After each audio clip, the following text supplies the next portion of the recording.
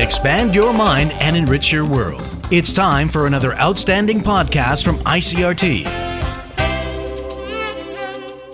I'm Nancy Sun with today's episode of Easy News. The TAIEX opened down 14 points this morning from yesterday's close at 14,812 on turnover of 3.28 billion NT. The market fell by more than 400 points on Thursday to push the main board to below the 14,900 point mark, following a steep decline on Wall Street overnight. The bellwether electronics sector led the decline, losing more than 3%, as Taiwan semiconductor manufacturing's losses contributed to more than 125 points to the TAIEX's decline. The local main board has lost 3,293 points in the first half of this year.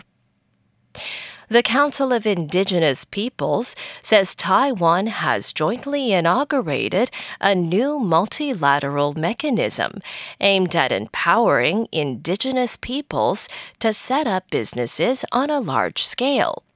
The program has been established by Taiwan along with Canada, New Zealand, and Australia. According to the Council, the Indigenous Peoples Economic and Trade Cooperation Agreement was unveiled in Ottawa at an event hosted by Global Affairs Canada, which oversees Canada's international engagement. The Council says the Indigenous Peoples Economic and Trade Cooperation Agreement is aimed at strengthening the economic empowerment of Indigenous peoples in the Asia-Pacific region by promoting greater Indigenous trade and economic linkages.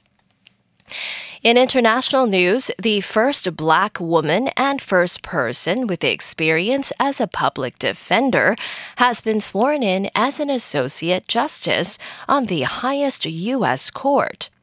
Ketanji Brown Jackson joins the Supreme Court after a series of high-profile controversial rulings by a conservative majority. Caroline Malone reports from Washington. That I will administer justice without respect to persons. And do equal right. To the poor and to the rich. Ketanji Brown Jackson made history on Thursday as the first Black woman to be sworn in on the Supreme Court. As President Biden's nominee, Jackson was confirmed by the Senate in April. They voted 53-47 in her favor, with 3 Republicans joining Democrats to vote for her. The Supreme Court has made a number of controversial rulings in the last few weeks, including on abortion, on guns, on immigration, and climate change. Jackson's appointment does not change the balance on the bench, though, which remains with a 6-3 conservative majority. Caroline Malone, Washington. The UN Security Council has adopted a resolution extending an arms embargo on armed groups in Congo, which is facing an upsurge in violence in the mineral-rich East. Russia, China, and the Council's 3 African members abstained in Thursday's vote. Congo's government has repeatedly called for a requirement to give advance notice of any shipment of arms and other supplies and military assistance that it receives to the Council Committee monitoring sanctions. The requirement was eased in the French-drafted resolution that was adopted by a vote of 10-0. The 5 countries that abstained backed Congo and wanted the requirement lifted.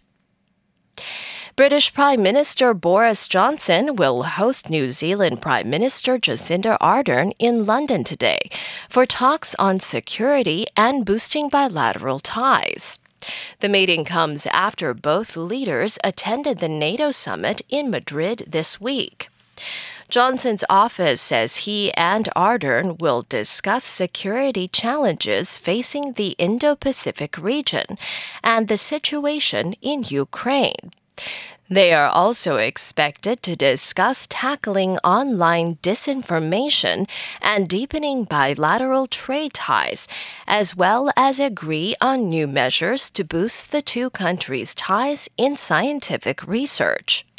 The UK and New Zealand signed a free trade agreement in February, following a similar deal with Australia in late 2021. And that was the ICRT News. Check in again next week for our simplified version of the news, uploaded every day in the afternoon. Enjoy the rest of your day. I'm Nancy Sun. Hey there. I hope you've enjoyed today's episode.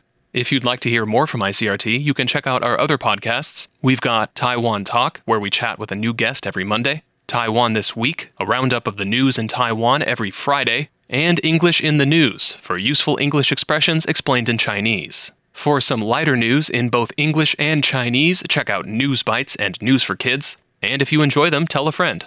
Thanks for listening.